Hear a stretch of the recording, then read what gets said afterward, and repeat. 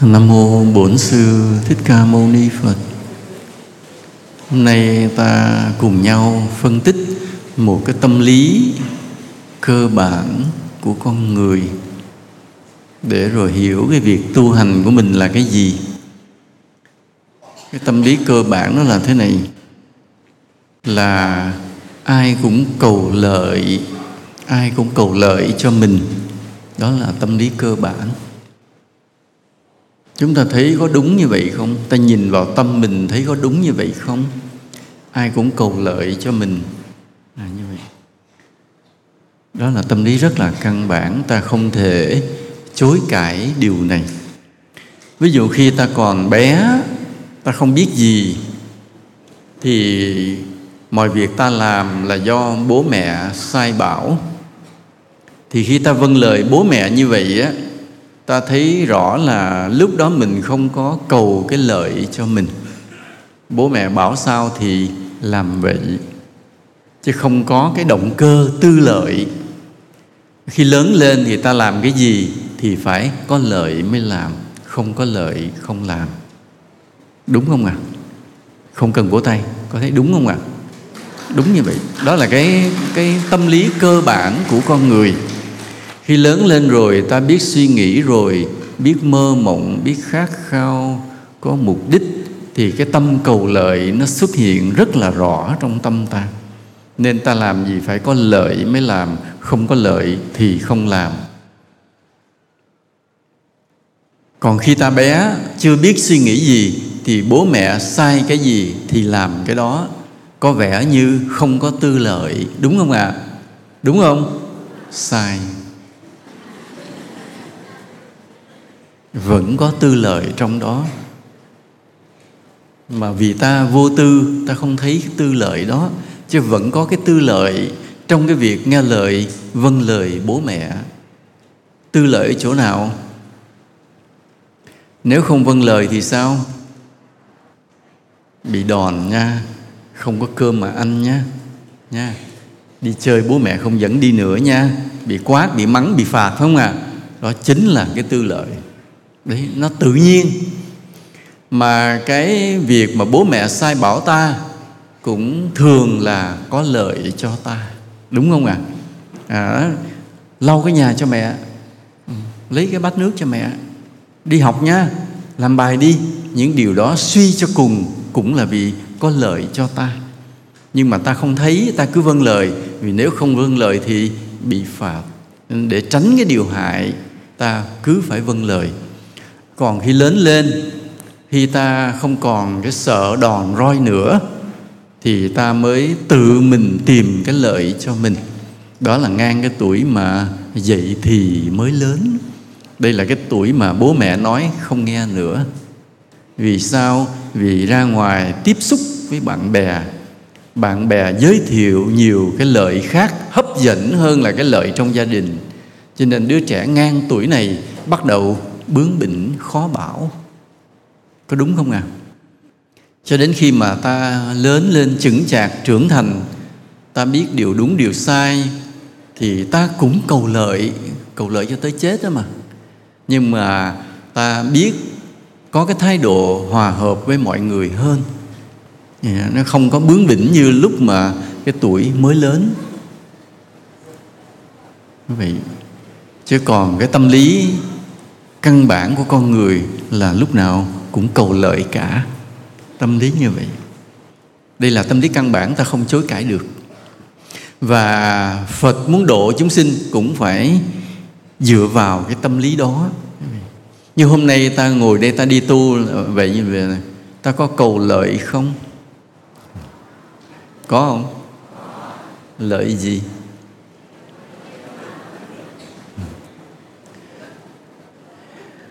Bây giờ ta sẽ phân biệt ra những thứ này để rồi ta đánh giá chính mình nha, đánh giá chính mình. Cái tâm lý cơ bản là ai cũng cầu lợi cho mình. Mà ta tu đến khi nào đó thì ta không cầu lợi cho mình nữa, thì lúc đó ta là gì? Ta là thánh rồi, phải không ạ?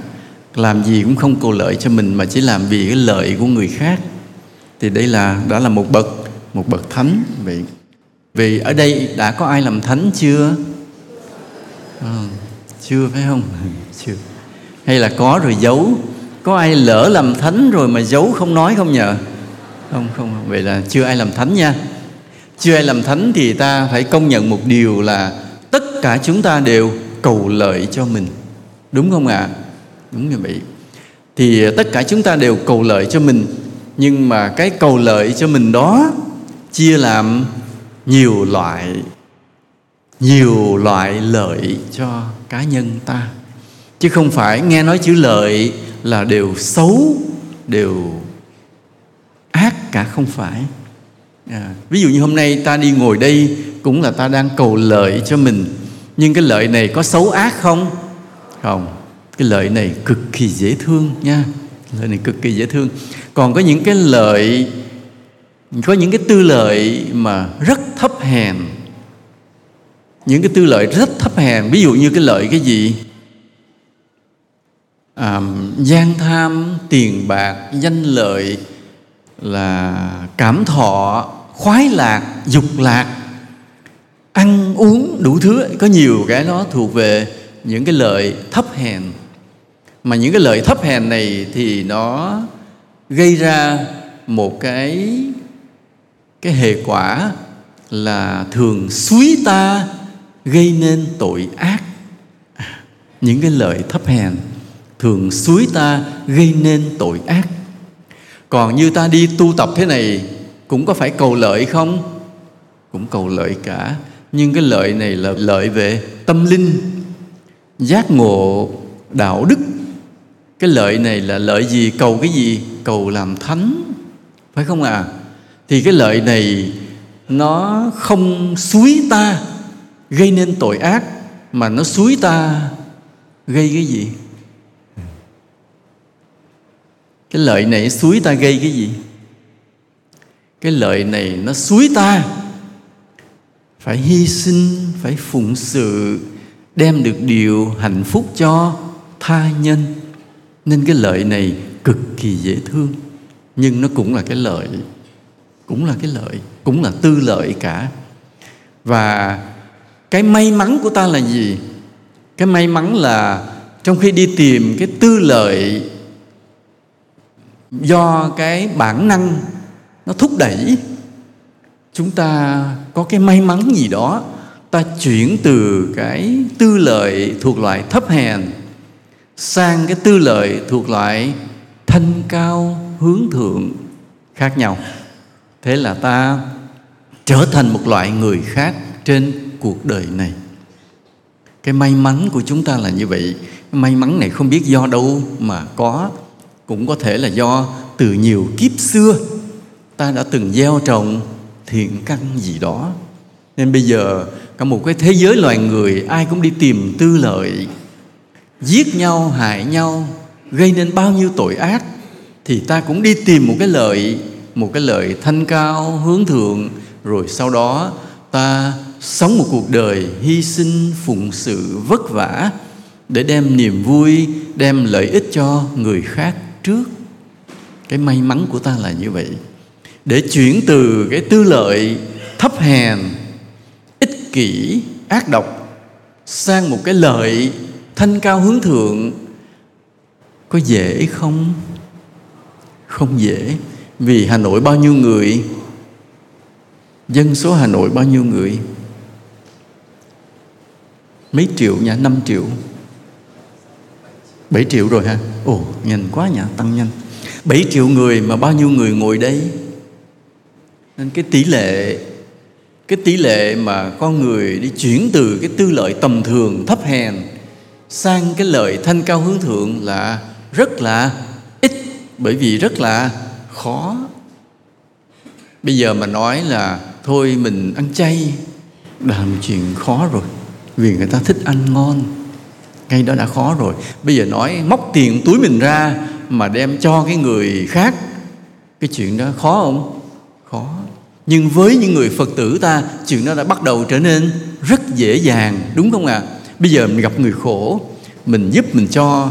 Ví dụ mình không có nhiều, mình cũng có thể cho ít. Chuyện đó rất dễ dàng đối với mình.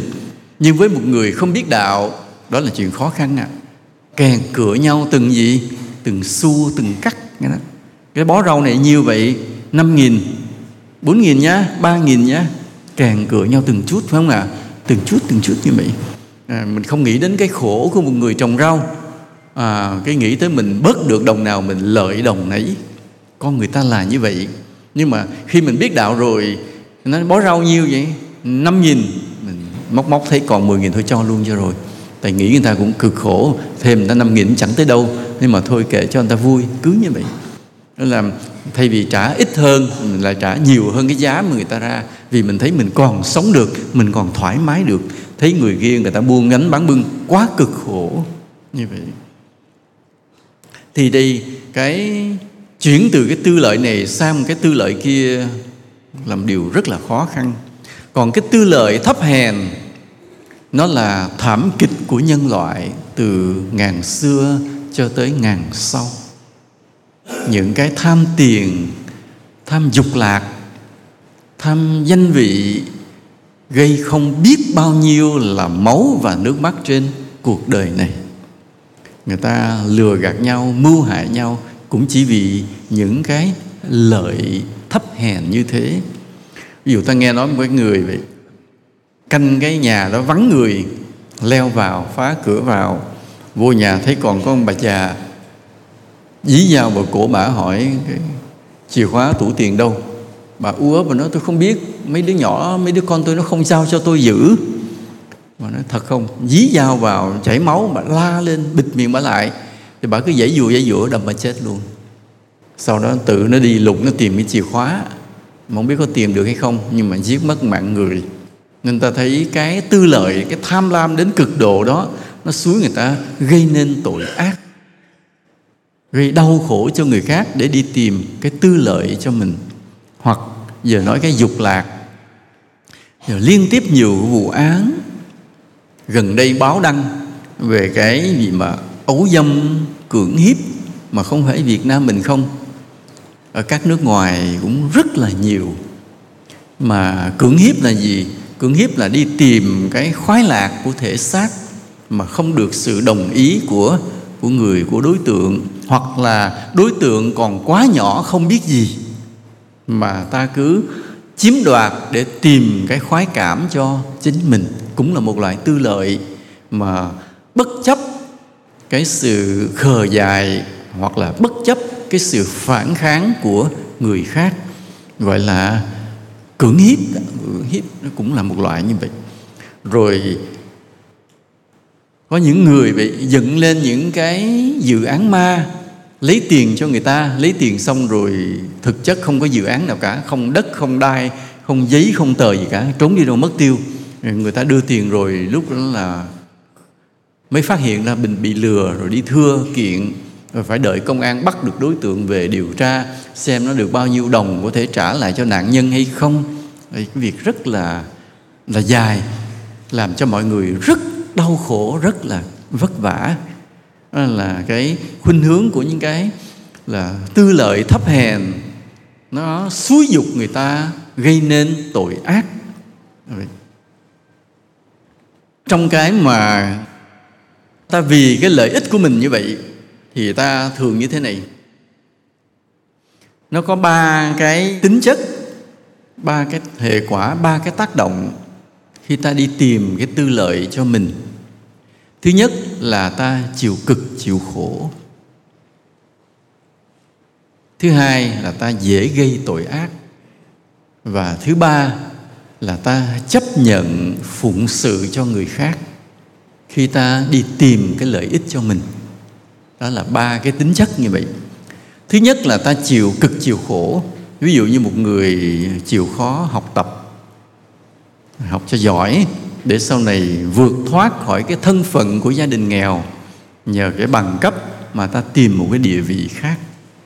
Hoặc là cái người ráng chịu cực khổ để mà mở rộng cái thửa đất của mình, làm thành một cái trang trại, nuôi trồng gì, những cái loại có giá trị, bán mà có mình khấm khá lên. Đó là vì cái lợi mà ta chịu cực, chịu khổ, rèn luyện, lao động, học tập đủ thứ hết. Hoặc là một người võ sư vậy, Để trở thành một người võ sư mà sống được bằng cái nghề võ hoặc là chiến đấu đạt được những danh hiệu thì việc mà rèn luyện, tập luyện rất là vất vả. Ví dụ ta có vất vả trên lao động trên đồng áng hay lao động như người công nhân, không vất vả bằng một cái người võ sư rèn luyện. Tại vì sao? Tại vì để chiến thắng được đối phương mà đối phương cũng rèn luyện vất vả như mình thì không phải là điều đơn giản. Đó cũng vì cái tư lợi mà người ta chịu cực khổ. Hoặc là có những người nghe đồn có một cái kho báu chôn ở đâu đó, là sau khi mà tìm hiểu ra nhiều cái thông tin và có cái niềm tin rằng hết 80-90% rằng cái kho báu đó có thật, mà mình có cái bản đồ có thể đi tìm được, thì thế là sao? Thế là vất vả mà đi tìm kho báu. Giống như có ông cụ vậy, mất hết cả cái gia tài mà đi tìm cái kho báu cho tới khi ông chết luôn vẫn không tìm thấy cái kho báu. Mà những cái thông tin về kho báu thì nó mờ mờ ảo ảo, có thật có hư. Nhưng mà vì sao? Vì cái lợi mà người ta chịu cực chịu khổ không thể tính kể. Rồi người ta cũng một mình không làm nổi thì hợp tác với nhiều người. Mà khi lên kế hoạch hợp tác với nhiều người thì trong đầu đã nghĩ đến chuyện giết nhau khi mà tìm thấy kho báu. Thế mà cái ngày mà tìm được kho báu cũng là ngày phải có cách giết hết những người kia để cho một mình chiếm đoạt mà thôi. Nên vừa chịu cực chịu khổ mà cũng vừa sao? Chuẩn bị gây tội ác vì cái lợi nó lớn như vậy. Nên là trong cuộc đời này vì cái lợi mà con người ta chịu cực rất là nhiều. Nói về cái kho báu thì thầy nói thêm một chút riêng thế này. Trên đời này thì có những cái báu vật, ví dụ như vàng, ngọc. Và những cái vàng ngọc đó có khi nó rải rác thì ta gọi là mỏ. Nhưng có khi nó được tinh chế trở lại thành những tài sản. Và nếu nó được tích lũy lớn thì ta gọi là kho tàng. Thì xin thưa một điều này, tất cả những báu vật đó đều được ở trên cõi trời quản lý. Nhớ như vậy. Chứ không phải là không có chủ. Cái người nào đó mà họ vì lý do họ có phước, họ làm ăn thành công hoặc làm quan lớn mà gom được nhiều vàng, bạc, vàng ngọc lại mà không muốn cho ai, muốn cất giữ để dành cái chuyện gì lý do mà mình thì phải chết mà không muốn cho ai, cho nên họ mới chôn giấu kho tàng. Và để bảo vệ kho tàng đó không lọt vào tay người lạ thì họ có cái loại bùa là ếm cái người con gái trinh nữ để làm thần giữ của. Họ có cái bí thuật đó. Họ sẽ tuyển đâu 4 hoặc 5 người hoặc 10 người đó, mà con gái phải còn trinh. Sau đó họ tác động tâm lý gì không biết, rồi họ giết chết. Họ đem vào đó họ giấu, họ ướp, đặt ra những cái góc chung quanh của những cái kho tàng. Và những người con gái đó làm thần giữ của, không bao giờ đi đâu được nữa, mà không cho ai xâm phạm. Cái người nào tới gần thì họ che mờ mắt bằng những thủ đoạn nào đó, thậm chí có thể là giết người đó luôn, người đi tìm kho tàng.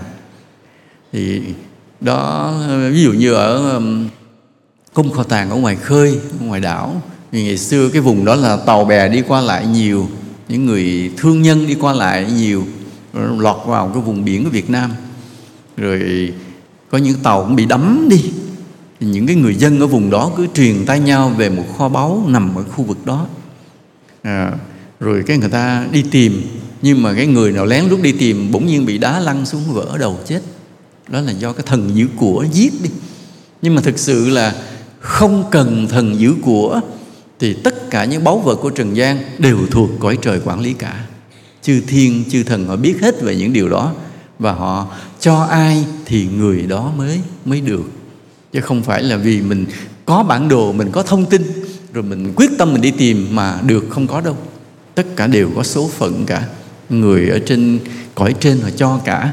Chứ ta đừng có xem mấy cái phim mà đi tìm kho báu vất vả chiến đấu với cướp với thú, rồi đi tìm rồi tìm được kho báu trở về trở nên giàu sang. Không có chuyện đó đâu.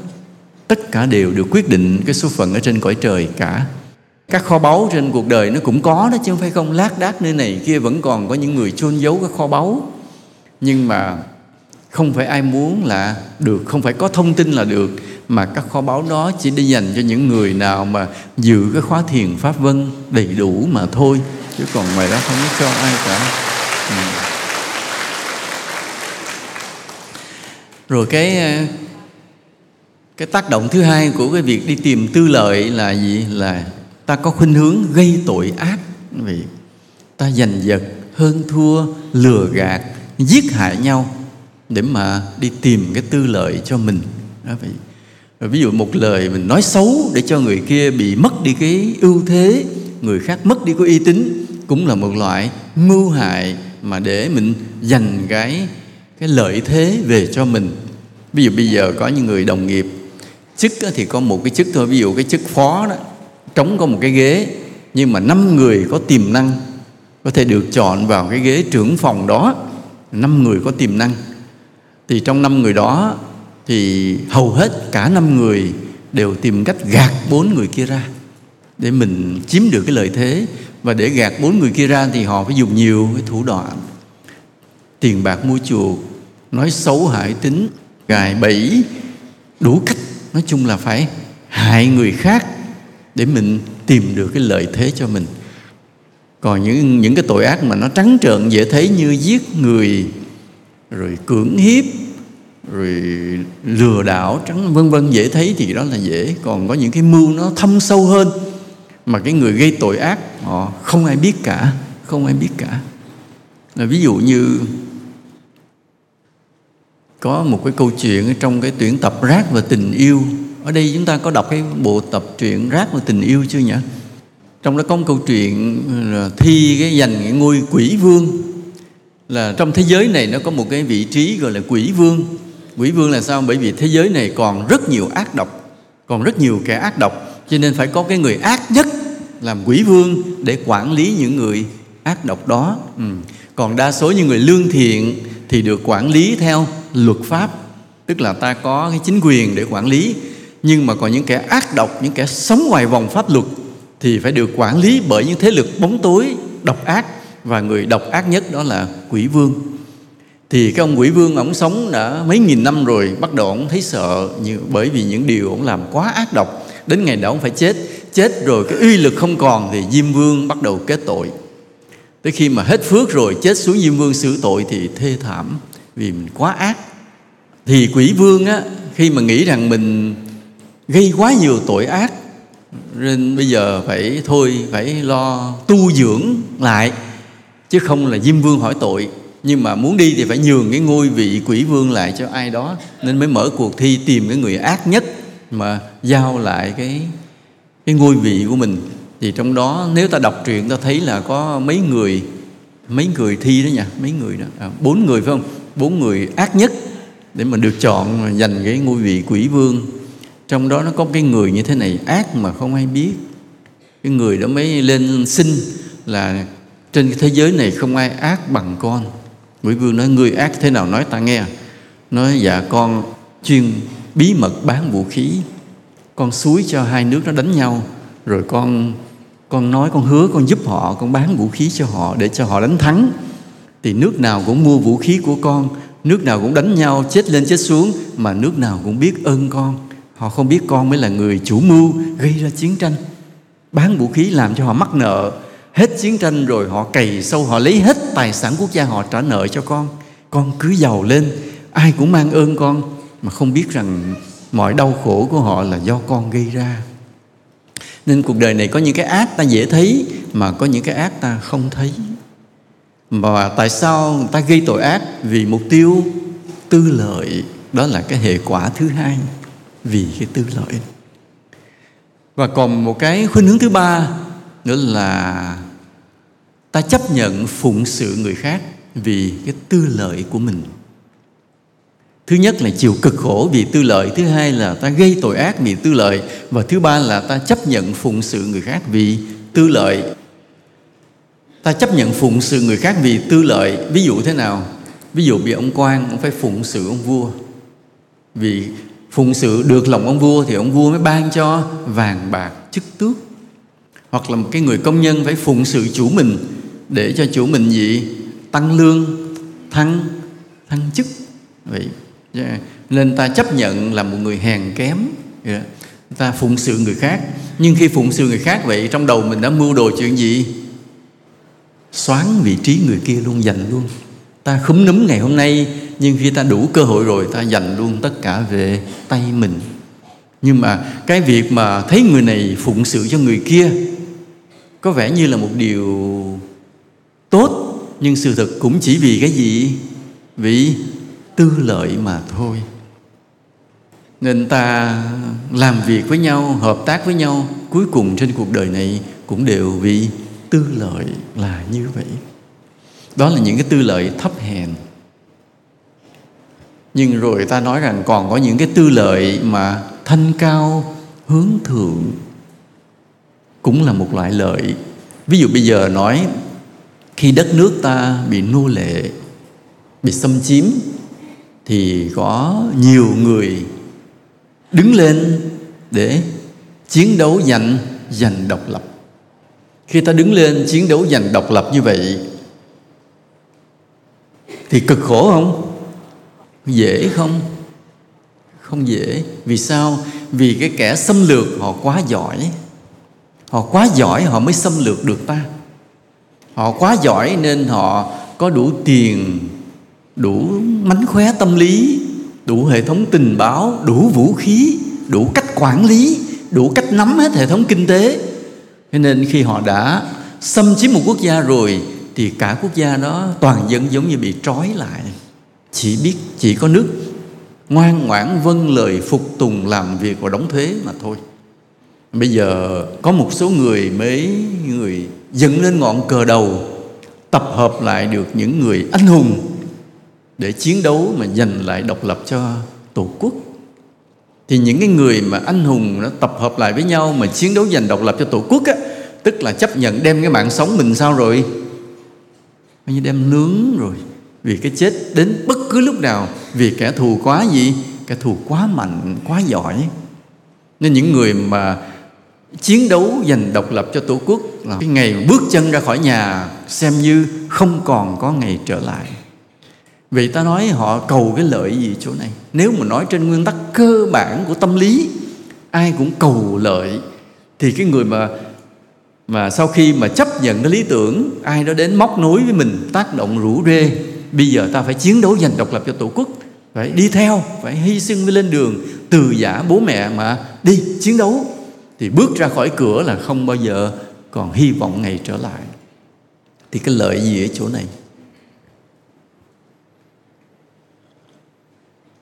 Cái lợi gì?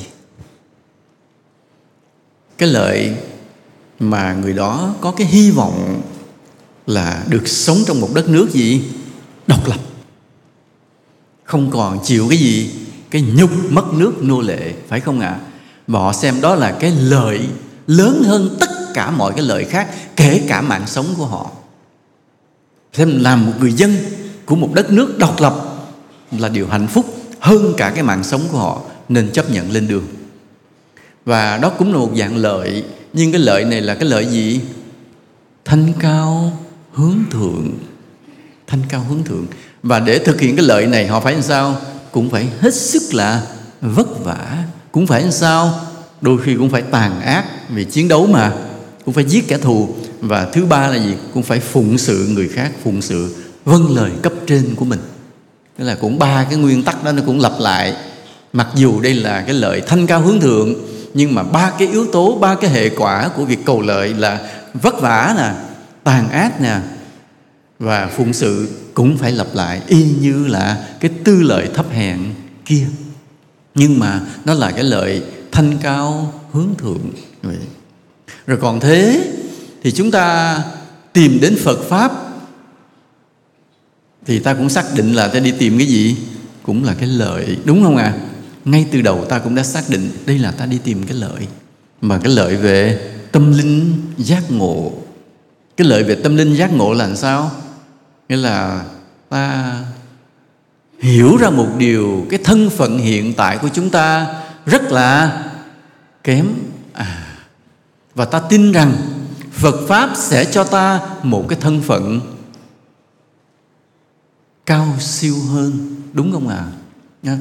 Còn thế tại sao những người khác không nhận ra? Đây chỗ là khác biệt đây. Cái điểm khác biệt là ở chỗ này. Cái điểm khác biệt là ở chỗ những người khác họ không nhận ra rằng cái thân phận hiện tại của họ là thấp kém, mà họ cho là đủ rồi, ngon rồi. Tôi có nhà thế này, tôi có xe thế này, tôi có tiền thế này, được rồi. Và bây giờ chỉ là gì? Enjoy, hưởng thôi. Còn riêng chúng ta thì không. Chúng ta nhận ra rằng thân phận của chúng ta là hãy còn kém cỏi, còn khổ đau. Nên chúng ta tìm con đường để vượt lên, mà vượt lên bằng con đường tâm linh, đạo đức, giác ngộ, chứ không phải vượt lên bằng con đường phấn đấu thủ đoạn. Cái khác nhau của chúng ta là như vậy. Nên chúng ta cũng là người đi tìm cái lợi, nhưng ta chọn con đường hướng thượng, thanh cao, không gây tội ác. Dứt khoát không gây tội ác. Mặc dù ta sẽ vất vả, ta cũng phụng sự mọi người, nhưng ta cắt bỏ được cái yếu tố ở giữa là gây tội ác. Đây là cái khác biệt như vậy. Vì vậy chúng ta tìm đến với Phật Pháp. Cho nên ta vừa phân biệt ở cái tư lợi. Ai cũng đi tìm lợi cả, nhưng có hai loại lợi. Một loại tư lợi thấp hèn và một loại tư lợi thanh cao hướng thượng.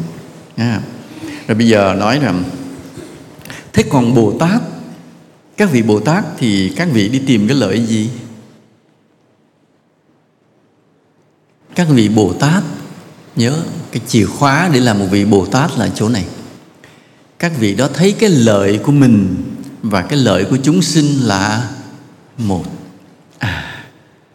Đây, cái chỗ mà vị Bồ Tát khác với chúng ta là chỗ này. Chúng ta thấy lợi mình là của mình, lợi của người khác là của người khác. Còn một vị Bồ Tát thì thấy rất rõ cái lợi của mình và cái lợi của chúng sinh chỉ là một. Nghe cái câu này xuôi tai không? Rất xuôi tai phải không ạ?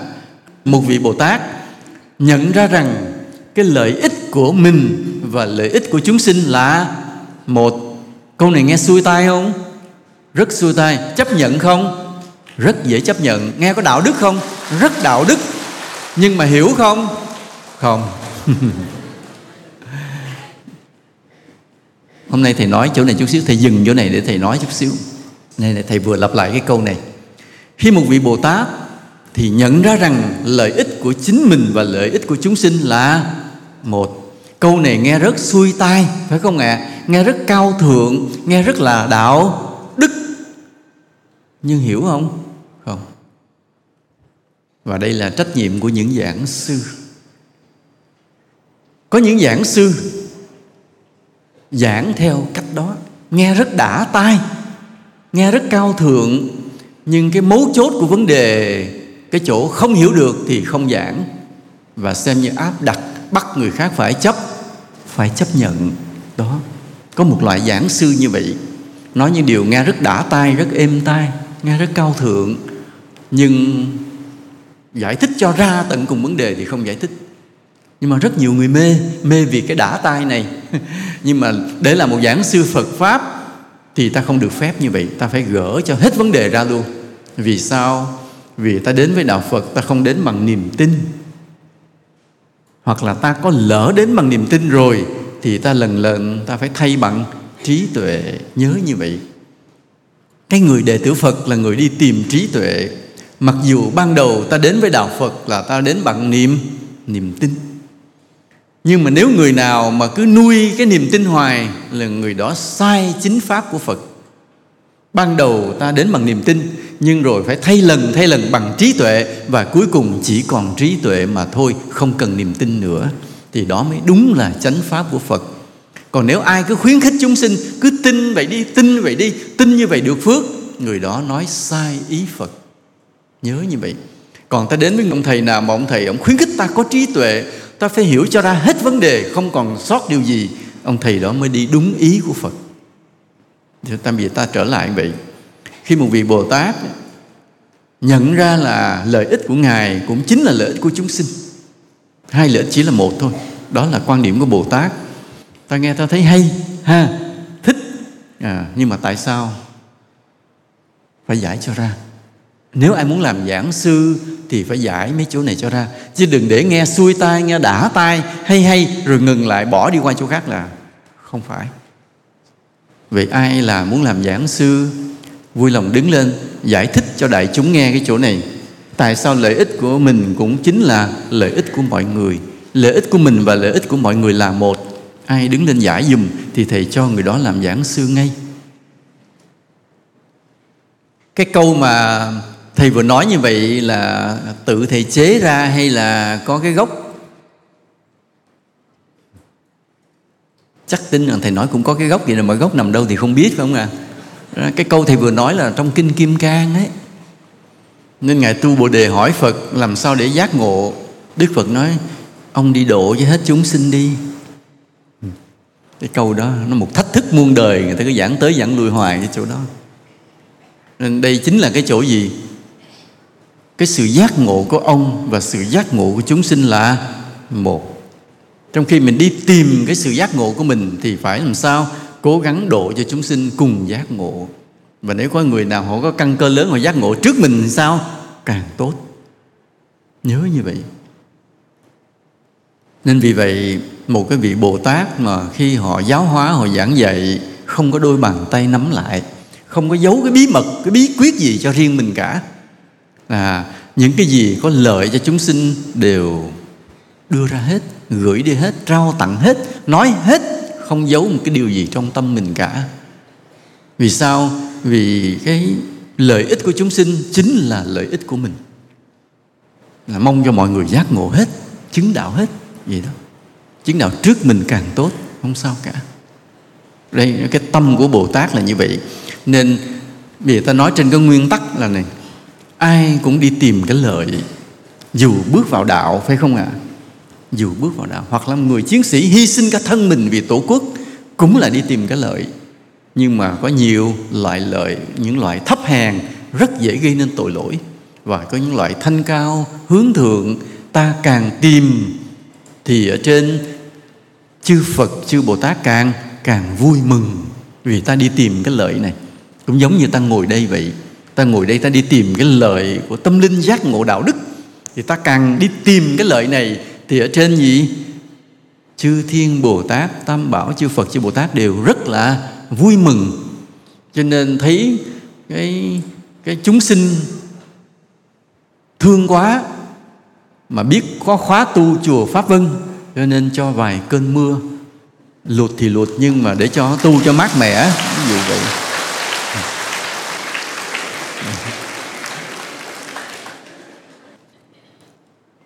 Rồi nãy giờ ta nói thế này, Bồ Tát thì thấy lợi ích của mình và lợi ích của chúng sinh là một, phải không ạ?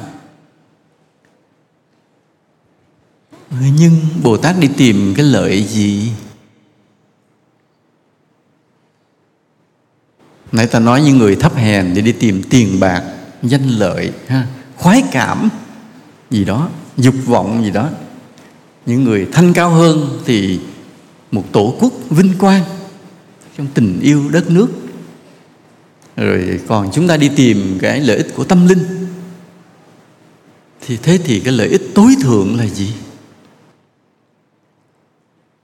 Thì nếu mà một vị Bồ Tát có trí tuệ thì không bao giờ đi tìm một cái lợi ích mà lơ lửng lưng chừng. Các vị do cái trí tuệ của mình nên các vị đi tìm cái lợi ích hoàn hảo nhất, ta gọi là lợi ích tối thượng. Thì lợi ích tối thượng là gì?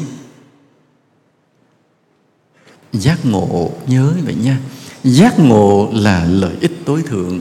Còn tất cả mọi lợi ích khác đều là chưa tối thượng. Vậy thôi. Mà nếu là giác ngộ là lợi ích tối thượng thì Bồ Tát đi tìm cái lợi ích đó cho chúng sinh.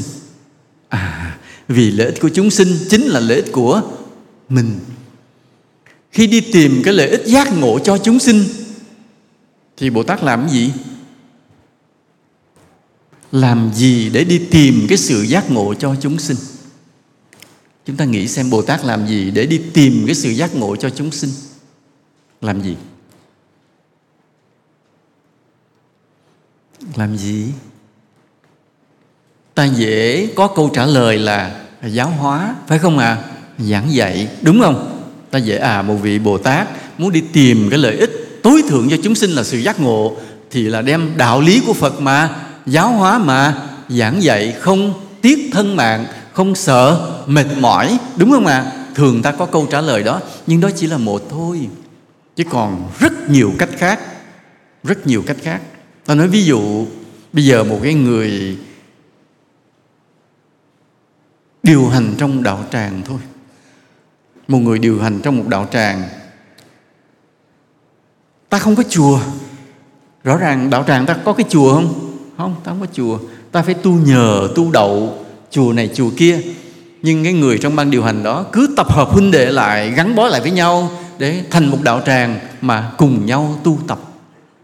Bởi vì sao vậy? Vì tu mình chết liền, tu mình rớt liền. Nên phải lúc nào cũng phải nương tựa với nhau, cùng nhau tu tập. Thì cái người mà giữ cho huynh đệ lại, gắn bó với nhau, cùng nhau tu tập, đó có phải là đi tìm cái lợi ích giác ngộ cho huynh đệ mình không? Đó có phải là hành vi của Bồ Tát không? Đúng như vậy, cũng là một hành vi của Bồ Tát. Mà từ cái hư vô, chẳng có một ngôi chùa, chẳng có cái cột nhà, chẳng có cái mái che, mà vẫn giữ huynh đệ đoàn kết với nhau chung một đạo tràng, dễ không? Không dễ đâu, vì người này ý kia. Rồi cứ nhiều khi là tôi cũng như anh như tôi, mắc gì tôi phải nghe lời anh. Đó, cái bản ngã con người ta rất là khó. Mà miền Bắc mình còn dễ. Miền Bắc mình dễ là làm sao? Là bây giờ ví dụ như cái người này không làm chúng trưởng, mình cực kỳ dễ tìm một người khác lên làm chúng trưởng thay. Vì sao vậy? Không hiểu tại sao người Bắc rất giỏi. Người Bắc thông minh, tinh tế, quản lý rất là giỏi. Nói ví dụ như không có tường cánh thì bốc bất cứ ai để lên làm chúng trưởng cũng được. Hồi đó hồi nhỏ thầy nghe nói là người Hà Nội thanh lịch, chẳng thơm cũng thể hoa nhài, dẫu không thanh lịch cũng người Tràng An. Vì cái người Hà Nội thanh lịch, tinh tế, sâu sắc. Mà nói Hà Nội thực ra là cũng những vùng phụ cận, những vùng mà có cái văn hóa như Nam Định, Thái Bình, Vĩnh Phúc, vân vân, đều Bắc Ninh đều cũng cùng có một cái văn hóa như vậy. Thì những cái người ta cứ gọi chung là người Hà Nội, tinh tế, thanh lịch, lạ lùng, từng lời ăn tiếng nói, nhỏ nhẹ, sâu sắc, mà tử tế. Cái tử tế nữa là đặc biệt, chứ không phải là thủ đoạn đâu, không phải đâu. Người Hà Nội đúng họ gọi là sĩ phu Bắc Hà, họ có cái như vậy. Khi cần chiến đấu thì rất là quật cường, nhưng mà cái tinh tế họ dễ sợ lắm. Nhiều chuyện nữa, đại khái là như vậy. Chính vì vậy nên để giữ được một cái đạo tràng ở miền Bắc thì người huynh đệ miền Bắc có cái lòng mộ đạo lớn. Rồi cái người trong ban điều hành thì lại tế nhị khéo léo, nên ta có cái đạo tràng ta phát triển được hùng mạnh. Nên ai mà người mà có cái dòng dõi xuất thân từ miền Bắc đều khôn hơn người miền khác một chút. Khôn hơn khác. Cho nên như thầy vậy, thầy không phải là người Hà Nội, thầy không có cái gốc Hà Nội, thầy gốc ở mé phía dưới phía Nam. Cho nên nhìn mặt thầy hơi ngu hơn Hà Nội chút là vậy. Nhìn không bằng vậy.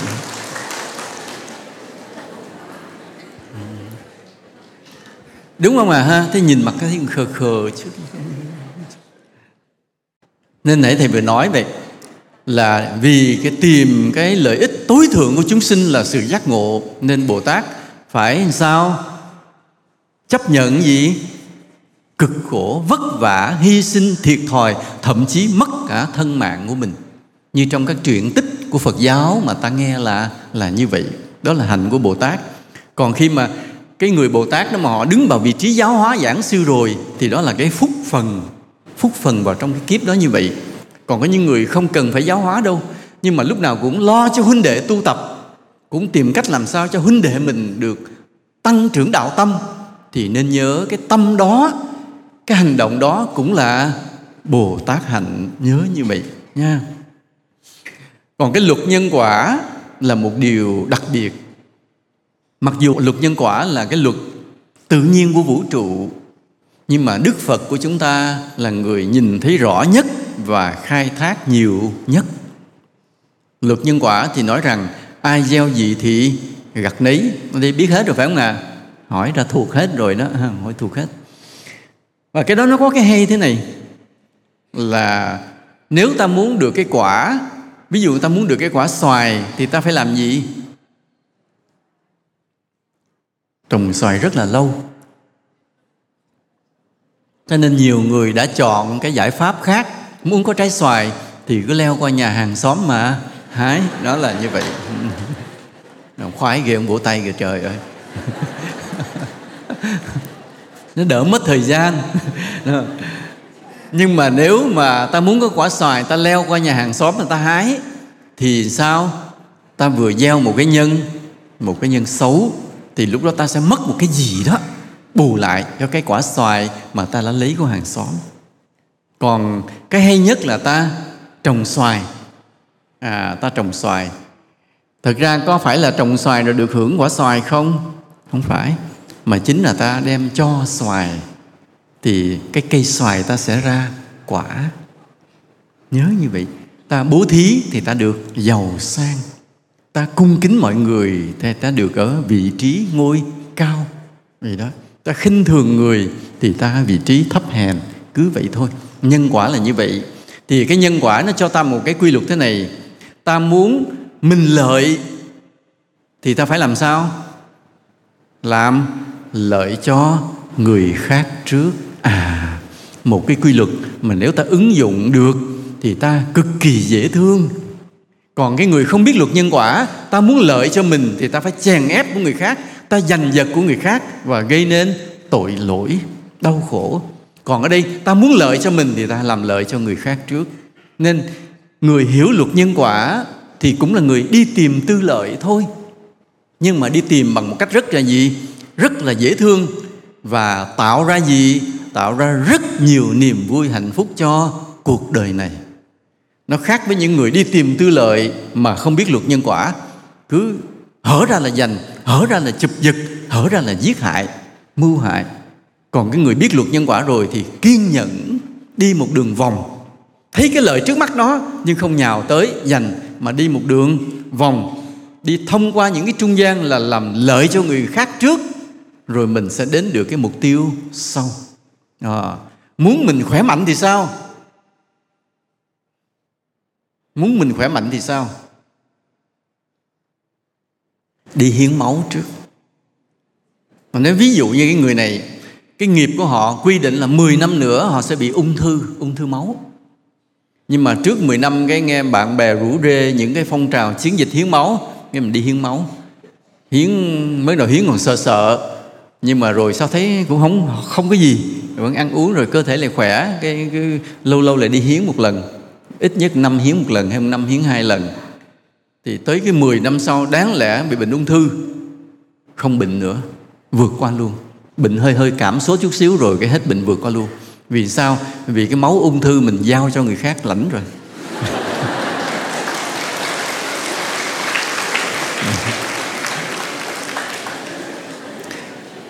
Nên ta rất là dễ thương vậy. Hoặc là ta muốn cuộc sống của mình được bình yên, may mắn thì ta làm gì? Ta cứ đi vá đường nó có những cái hố vậy, mọi người đi qua dằn một cái như vậy nguy hiểm, ta cứ lặng lẽ đi vá đường, tốn công tốn của đi vá, mọi người đi qua được bình yên. Nên sau này cuộc đời của chúng ta bình yên và suôn sẻ. Ta cho mọi người đi trên đường suôn sẻ thì đường đời của ta cũng suôn sẻ. Mà cái người mà thường hay đi vá đường, hay đi đắp đường thì nó thêm cái quả báo phải xảy ra nữa, là ta thường có những cái gì? Có được xe cộ tốt, loại tốt. Ví dụ xe cộ loại sang, có thể ta mua được ô tô tốt như vậy. Và đặc biệt nữa, nếu ta thường hay đắp đường thì ta có mua ô tô, ta không bị đạp nhầm chân ga để mà lao xuống cái ao như là cái cô kia. Cô kia vừa mới mua xe ô tô tốt, đạp chân ga bay luôn xuống cái ao. May là mọi người thoát ra kịp. Thì ta biết chắc một điều, hôm nào gặp cô ta phải khuyên thế này: cô vội đi mua ô tô mà không chịu đi theo chúng tôi vá đường. Chứ nếu cô vá đường, cô đã không nhầm chân ga. Nhớ như vậy nha. Không nhầm chân ga. Nên ta đi tìm cái lợi của mình thông qua cái trung gian làm lợi cho người khác trước. Đó là luật nhân quả như vậy. Nên ta ứng dụng cái luật nhân quả này vào trong việc hoằng pháp, mà Đức Phật cũng như vậy mà thôi. Ngày xưa ấy, lúc Đức Phật giáo hóa thì người ta có ban đầu đâu biết gì về giác ngộ đâu. Người ta theo đạo, những cái đạo khác rồi, mà những đạo khác đã tin thần linh rồi, thờ thần này thờ thần kia, cầu cho các thần đó ban thưởng, cầu cho các thần đó làm sao mà tránh tai họa, và cuối cùng là chỉ làm sao làm đẹp lòng cái ông thần đó, ông thần tưởng tượng đó. Hễ ông đẹp lòng thì ông cho mình nhiều điều sung sướng, ông mà phật lòng là ông hại mình. Thế là làm sao cho ông đẹp lòng, mà muốn lấy lòng ông thì sao? Bằng cách gì? Bằng những cách rất là tào lao. Ví dụ như là phải giết cái con vật nhiều để cúng máu, hoặc là hiến một cái cô gái còn trinh thả xuống sông. Đó, những chuyện rất tào lao mà chỉ vì nghĩ làm đẹp lòng một cái ông thần tưởng tượng nào đó, người ta gọi là tà kiến. Đến khi Đức Phật bước ra giáo hóa, Ngài đụng phải cái bức tường đó, đụng phải bức tường tà kiến rất nặng nề ở trong dân gian rồi, Ngài phải gỡ ra. Sau khi mà họ đến, họ gặp Đức Phật, họ đối chất, lý luận, tranh biện bị Đức Phật bẻ hết rồi, thì họ mới ngồi nghe. Thì để ngồi nghe thì đầu tiên luôn luôn Đức Phật nói gì? Luật nhân quả trước. Ngài cứ giảng về luật nhân quả, nguyên một thời sẽ nói về nhân quả không. Tại sao con người này đẹp, tại sao người kia xấu, tại sao người này làm có giàu sang, người kia nghèo khổ, tại sao thấy miếng ăn tới trước mặt rồi lại rớt rơi ra không lấy được, tại sao cuộc sống được hạnh phúc, tại sao khổ đau. Đó là Đức Phật cứ nói mà nghe rất thú vị, bởi vì Đức Phật là nhìn hết cả cái tam thiên đại thiên, nhìn nghiệp nhân của chúng sinh. Ngài có vô số ví dụ rất là thú vị. Ngài nói đâu Ngài dẫn chứng đó, nói đâu Ngài dẫn chứng đó. Ví dụ như thế này, Ngài nói thế này. Ngài nói rằng là có một cô gái kia gương mặt không đẹp, và đau khổ vì cái gương mặt không đẹp của mình, nên không tìm được một cái tấm chồng vừa ý, là mà tới tuổi thì phải lấy chồng. Cái khổ nhất là cái quan niệm là tới tuổi phải lấy chồng. Chứ đúng ra ta tới tuổi thì ta đi tu, chứ ai mà tới tuổi đi lấy chồng bao giờ. Nhưng mà cái cuộc đời cứ suy nghĩ như vậy, tới tuổi thì phải lấy chồng, khổ ghê vậy. Mà mình thì không được đẹp lắm. Nhưng mà may mắn là có một vị cao nhân đã dạy cho cô một cái phương pháp làm đẹp. Là làm đẹp cái gì? Là cô biết nhìn thấy ai đẹp, cô cứ đi khen cho mọi người khác, cùng biết chiêm ngưỡng cái vẻ đẹp đó. Cô thấy ai có cái đức tính tốt, cô cứ đi khen ngợi cho người khác, cùng học hỏi cái tấm gương đạo đức đó. Là cái vị cao nhân đó cứ dạy cô như vậy. Và cô suốt 3 năm liền, rồi ngoài cái việc gia đình, việc đồng áng, chăn nuôi gia súc ra, thì cô cứ đi trong hàng xóm làm bà tám. Mà thời đó bị chưa có điện thoại, chưa thể lên Facebook để mà chat được, nên buộc phải đi trực tiếp, gặp người này người kia khen. Nó khen có cái anh Thông, ông làm tổ trưởng tổ 3, ông già mà rất là đẹp. Ví dụ đi ông cứ nói ông chịu khó tinh tấn tu hành. Là có cái ông đó là Đắc Sơn, mặt đen đen vậy chứ hết sức là dễ thương, chịu lo cho huynh đệ. Ông điên cứ khen như vậy, đại khái là vậy. Khen. Thì 3 năm sau bỗng nhiên gương mặt cô từ từ thay đổi, đẹp lên từ từ. Đó, Đức Phật cứ kể những câu chuyện thật mà Ngài nhìn thấy được, Ngài quan sát được trong pháp giới chúng sinh. Nên khi mà Ngài giảng về nhân quả, mọi người ngồi nghe say mê, vì giống như xem một bộ phim, mà bộ phim nó có thật, vì nó là những điều Ngài chứng kiến mà. Khi Ngài đắc đạo rồi, người nhìn khắp chúng sinh, Ngài thấy nhân quả chúng sinh thấy rõ hết. Nên Ngài kể những câu chuyện về nhân quả đó toàn là chuyện có thật, nghe cực kỳ hấp dẫn. Cái mọi người ngồi nghe say mê đến khi tâm mềm lại. Tâm mềm lại, mềm dần là tại sao họ mềm? Vì họ hiểu một điều thế này: muốn đi tìm cái lợi cho mình thì phải đi vòng quanh. Thông qua cái việc gì? Làm lợi cho người khác trước. Mà khi mà cứ phải lo làm lợi cho người khác trước thì cái lợi của mình tự nhiên nó đến sau, chứ không phải mình vất vả đi tìm loay hoay, xoay sở thủ đoạn, tranh giành độc ác nữa, mà nó sẽ đến tự nhiên khi trước đó ta đã vất vả làm cái lợi cho người khác cái đã. Thì bỗng nhiên cứ đi tìm cái lợi cho người khác, làm cái lợi cho người khác, làm cái lợi cho người khác, thì cái tâm họ bỗng nhiên sao? Cái khuynh hướng vị tha nó xuất hiện từ từ. Cái làm tâm họ mềm lại dần, mềm dần.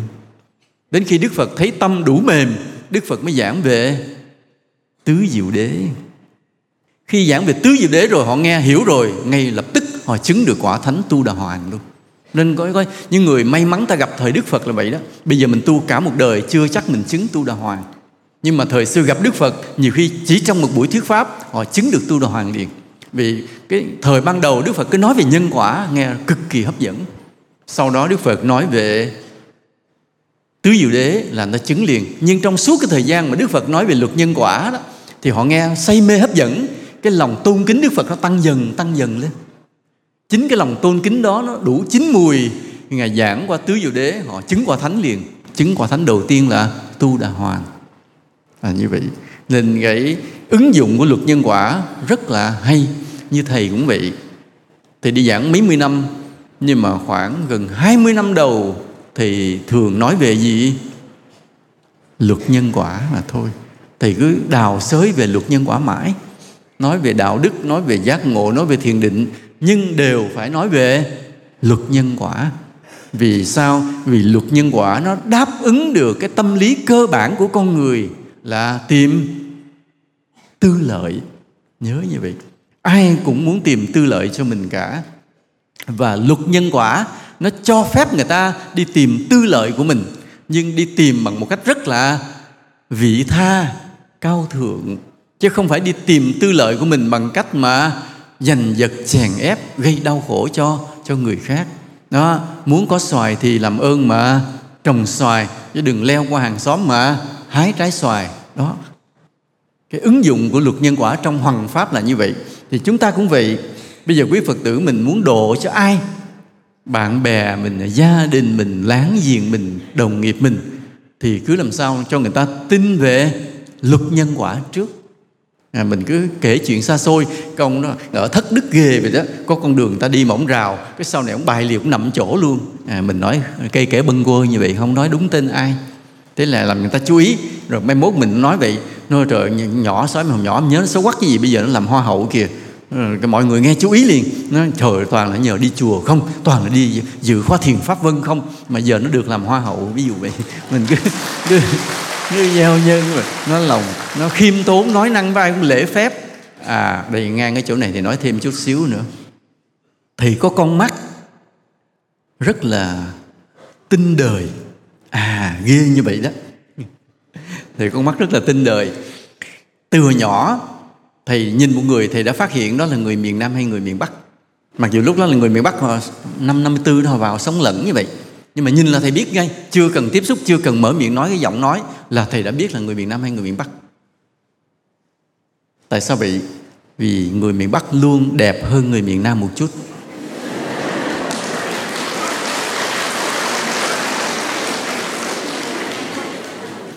Thầy cứ giải mã là tại sao người miền Bắc cứ đẹp hơn người miền Nam một chút. Khi sau này đến khi mà thầy lớn lên, thầy hiểu đạo rồi, thầy mới tìm ra được cái nhân quả. Cái nhân quả là do cái miệng của người miền Bắc, cái ngôn ngữ của người miền Bắc khéo léo, lễ độ.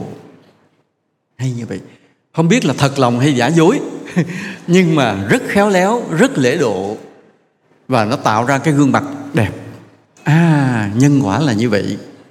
Còn người miền Nam, chỉ những gia đình nào mà có cái gia giáo, vì người miền Nam cũng nhiều người gia giáo lắm, thì lời nói đàng hoàng lễ độ thì họ cũng được cái đẹp. Nên cái nhân quả là như vậy. Người Bắc ta được cái ưu thế là cái giọng nói lễ độ khéo léo. Nên cái người Bắc ta nó có một cái điều rất là không nên làm là chửi lộn.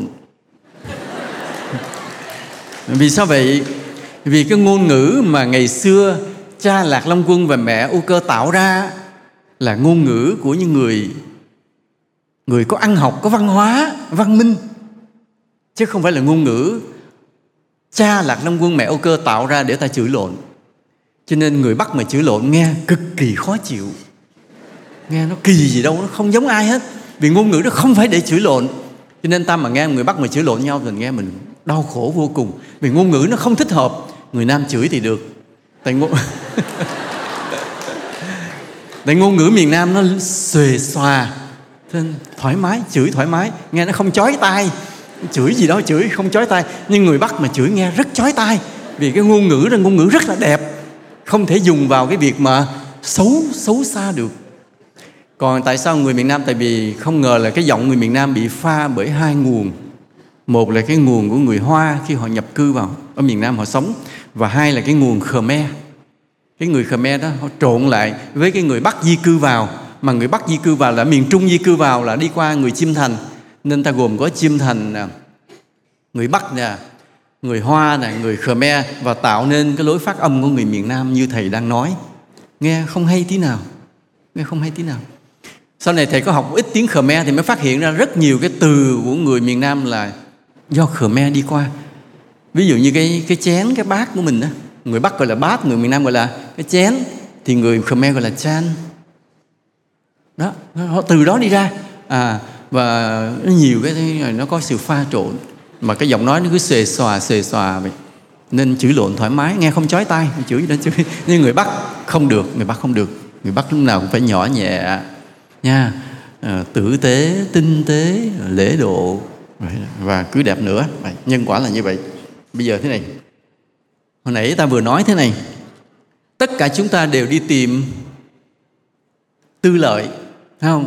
Và có những người đi tìm tư lợi bằng cách là trực tiếp leo qua nhà hàng xóm hái trái xoài cho nhanh. Và có người đi tìm tư lợi bằng cách đi đường vòng, trồng xoài cái đã, giúp người khác cái đã, rồi cái lợi của mình tự nó sẽ đến sau.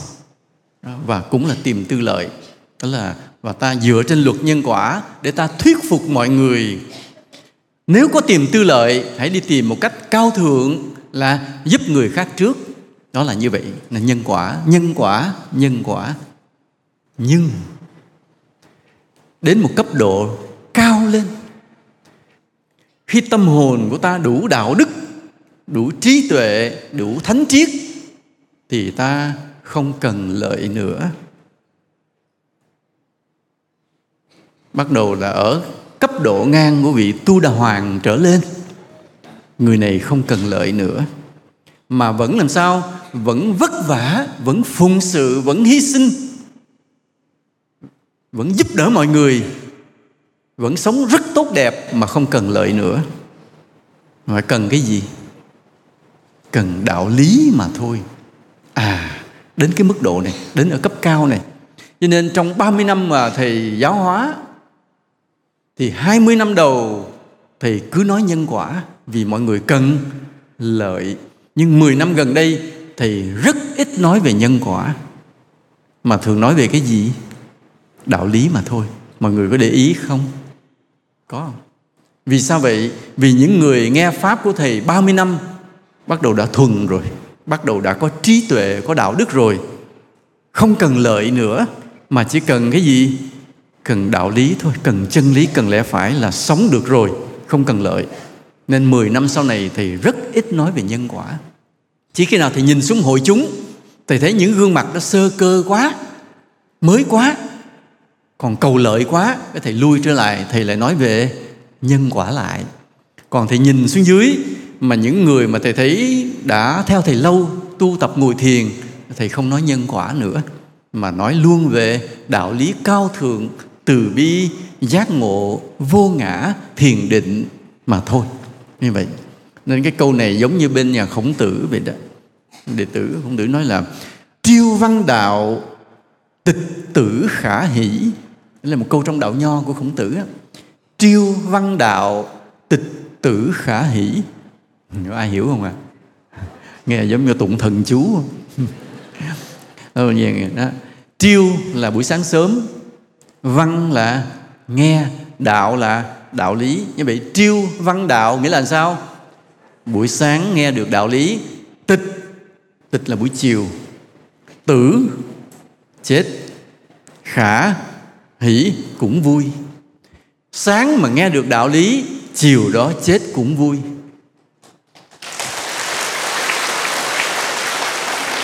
Là cái trình độ của những đệ tử của Khổng Tử đã đạt được đến cái mức độ này. Họ không cần lợi cho mình nữa, mà cái vui của họ là cái vui gì? Vui trong đạo lý. Nghe đạo lý rồi là hạnh phúc rồi, chết cũng được, không sao cả. Thì đạo Phật của ta cũng vậy. 20 năm đầu Thầy thường hay giảng về nhân quả, vì chúng sinh còn cầu lợi. Nhưng 10 năm gần đây Thầy bớt đi, bởi vì cứ nói về cái lợi hoài, làm cho người ta bị kìm hãm lại, không thoát được. 10 năm sau Thầy nói về cái thiền định thôi, vô ngã thôi. Là đi tu để tìm cái gì? Mục đích của đạo Phật là tìm cái gì? Vô ngã. Đi tu để rồi cuối cùng không còn là mình nữa. Có ai dám không? Có ai dám không? Chỉ những người mà đủ đạo tâm mới đi tìm cái không còn mình nữa. Còn tất cả chúng sinh tu vất vả rồi để tìm cái gì? Tìm cái lợi cho mình, trang bị cho bản ngã của mình. Tu để được sung sướng hơn, vinh quang hơn thì mới tu. Chứ còn tu cuối cùng không có gì hết, mất hết mình luôn. Không ai chịu tu, không ai hiểu cái đạo lý đó nổi cả.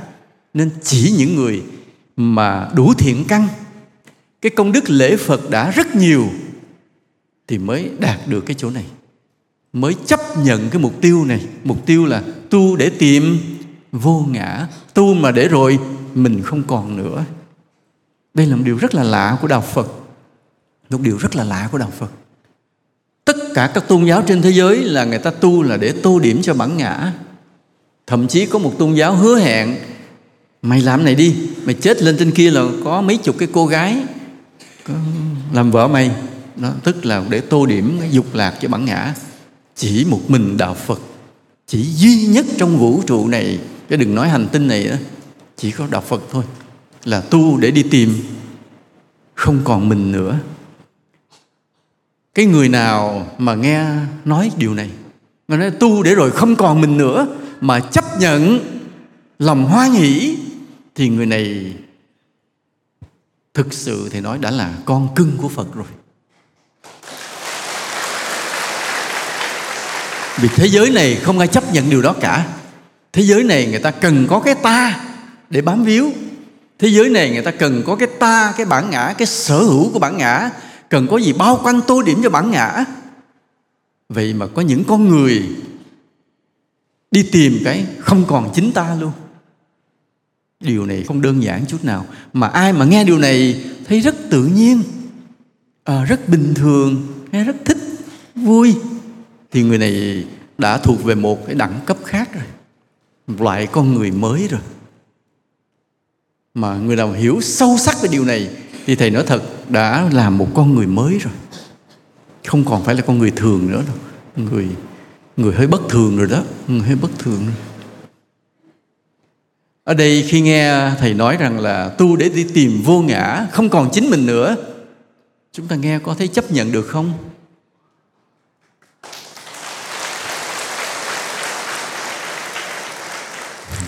Nếu người nào vỗ tay thì người đó đã thuộc về một loại người khác. Còn người nào ngơ ngơ không hiểu gì, không vỗ tay không, thì người đó vẫn còn là loại người ở trên trái đất này. Nhớ như vậy.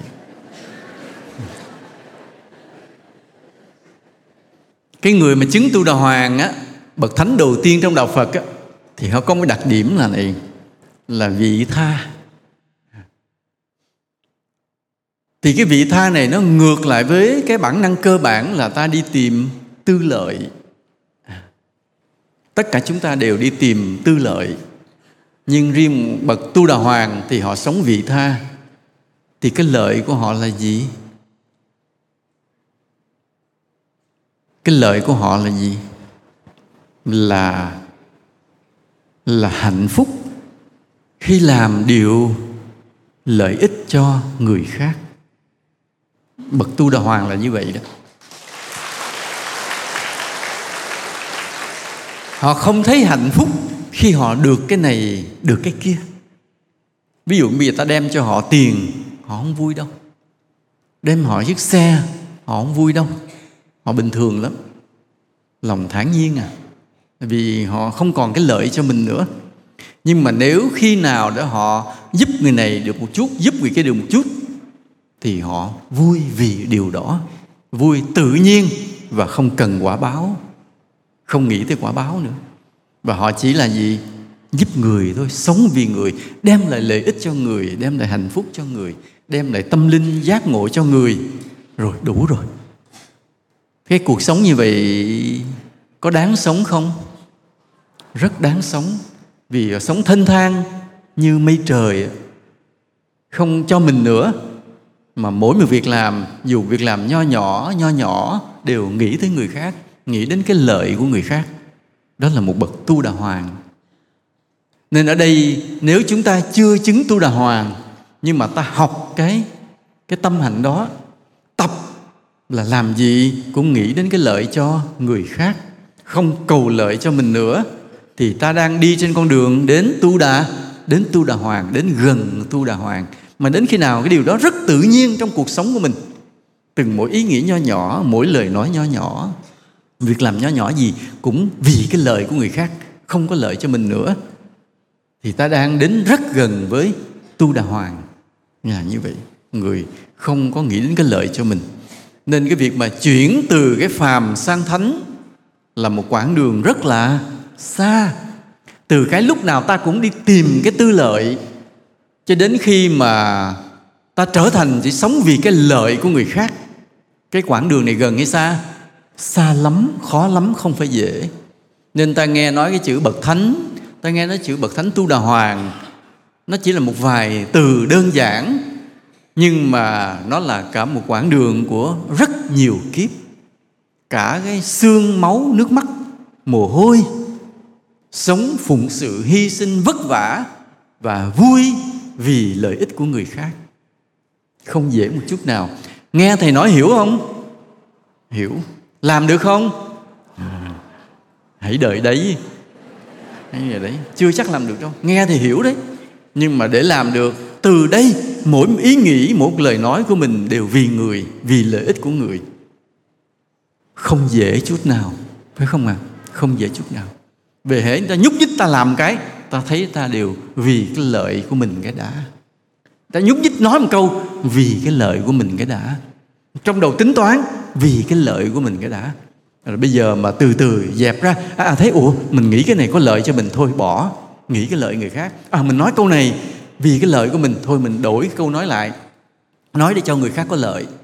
Mình làm cái này thấy mình có lợi, thôi không làm, đổi lại làm cho người khác, việc rất là nhỏ.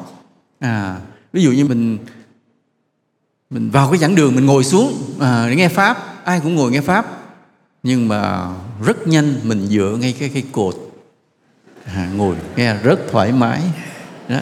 Cái ngồi mình nhìn qua mình lại thấy mình còn khỏe, gần đó có cụ già, cái mình nói thôi mời cụ lại ha, mình nhường cái cột lại cho người bệnh, người già nó ngồi lại, thôi mình lại xích ra ngoài ngồi, sẽ mệt hơn, nhọc hơn, nghe pháp 1 tiếng rưỡi cực lắm á. Nhưng mà vậy đó là mình vừa thắng được cái bản năng của mình, mà phải làm cái điều này trong vài trăm năm nha, vài 30 kiếp, thì bắt đầu nó mới trở thành cái bản chất. Làm gì, nói gì, nghĩ gì cũng vì lợi ích của người khác. Chứ không phải hôm nay thầy nói cái câu này, một bậc thánh tu đà hoàng hạnh phúc vì làm lợi ích cho người khác. Thầy nói xong ai cũng hiểu cả, đúng không ạ? Tất cả mọi người ngồi đây đều hiểu hết đó. Nhưng mà để thực hiện được điều này, hẹn nhau 30 kiếp sau nha. See you again in next 30 lives nha. Hẹn nhau 30 kiếp nữa mới làm được điều này, không phải dễ đâu nha. Ví dụ bây giờ ta thấy một người, họ phục vụ người khác như trâu như ngựa, làm quên mình xả thân, thì cái đó có phải là dấu hiệu một người mà không còn tư lợi không? Phải không? Vậy chứ là cái gì? Nếu không phải là một bậc thánh thì người này chỉ là vì mắc nợ đời trước mà thôi. Nhớ như vậy. Khi ta lo cho ai quần quật, xả thân, không tiếc thân mạng gì hết, thì chỉ là mắc nợ. Vì có những cái món nợ mà người ta đã thề, lúc mà bí quá ta phải nhờ người khác. Lúc mà nhờ mà trong lúc tình cảnh rất là nguy cấp thì ta thường hay nói câu gì? Tôi thề kiếp sau tôi làm thân trâu ngựa để đáp đền cho anh. Rất biết ơn anh, quỳ xuống lại lục người ta, rồi người ta cho ít vàng cái tiền đem về cứu gia đình mình. Mà nếu cái người đó mà làm điều ác thì đúng là kiếp sau làm trâu ngựa lại vô cái nhà đó liền, để cho ông chủ cởi đi. Mà được ông leo lên lưng ông cởi lại là khoái cảm. Nhớ dùm đấy nha. Vì tất cả chúng ta ở đây không có ai là ngựa cho nên chúng ta không biết cái sở thích của con ngựa là có người cởi trên lưng để nó chạy. Còn ai mà là ngựa thì mới biết cái cảm giác đó. Ông chủ leo lên lưng mình để mình cởi, rất thích thú. Có ai nhớ không ạ? Có ai biết không ạ? Không. Đây, vì sao? Vì lời thề kiếp trước cho nên cứ làm thân trâu ngựa. Nhưng mà nếu cái người đó không đọa súc sinh làm người thì cũng phải quay về mà làm gì? Làm người hầu, mà làm như trâu như ngựa. Thì cái đó nó không phải là vị tha, mà đó là vị trả nợ nha, vì trả nợ vậy. Giống như thầy đó, thầy cũng phải trả nợ cho các Phật tử, không khác gì trâu ngựa, đúng không ạ? Kiếp trước thầy cũng mắc nợ mọi người rất là nhiều nha, giờ phải ráng mà trả nợ. Bây giờ thầy hỏi câu này một chút nè. Nếu ta gặp ai mà người đó hết sức tử tế với ta, và người đó thường hứa hẹn đem đến những điều lợi cho ta, thì ta đánh giá người đó là như thế nào?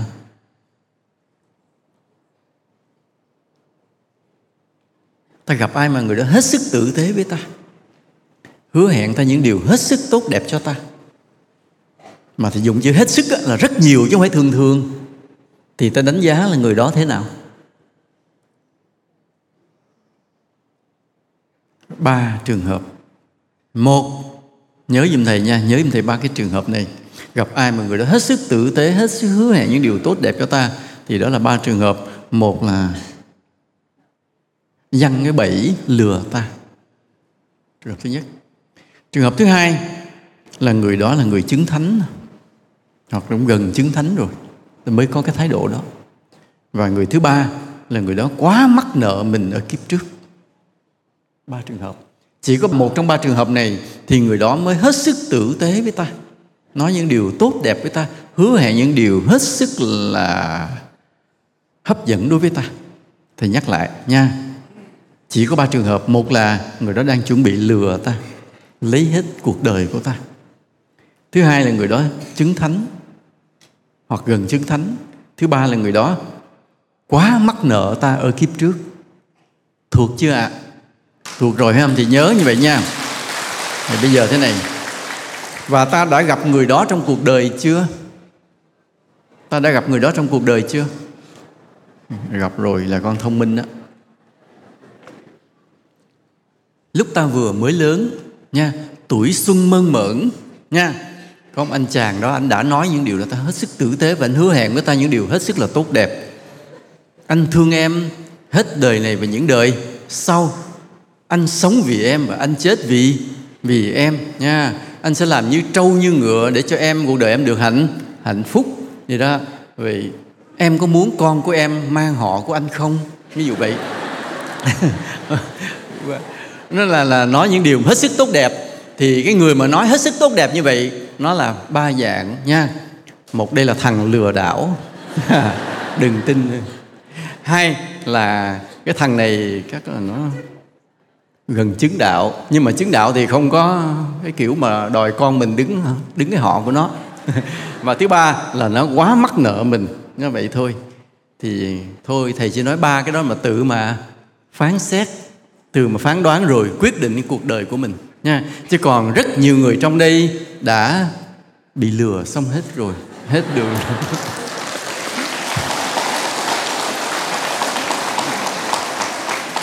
Cảm ơn quý vị đã lắng nghe nha. Nhớ như vậy, ta luôn luôn bị cái tâm cầu lợi. Chính vì vậy khi ta tu tập thì nhớ kiểm soát cái tâm đó. nha, kiểm soát cái tâm đó. Đó là người biết tu đó. Thôi cảm ơn quý vị đã lắng nghe. Hương nghỉ con.